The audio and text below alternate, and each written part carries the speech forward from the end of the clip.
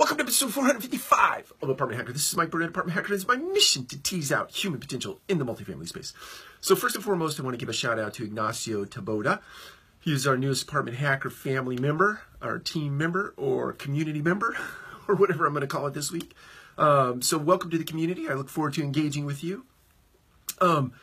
Today I want to talk about something that is near and dear to my heart, and I likely think it's near and dear to the heart of many CEOs, COOs, directors, vice presidents, regional vice presidents, so on and so forth, and that is make a plan, even if it's a bad plan.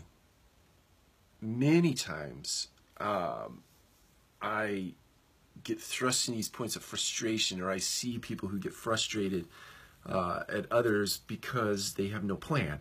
So in other words, let's liken it to the multifamily space. You have a property that's going off the rails, and you show up to help discern why that property is going off the rails, only to discern that there is no plan.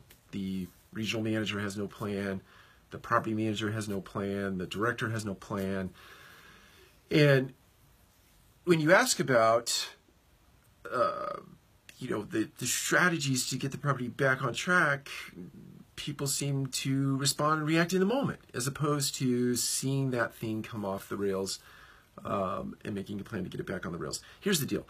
Make a plan, even if it's a bad plan. And here's why that's important.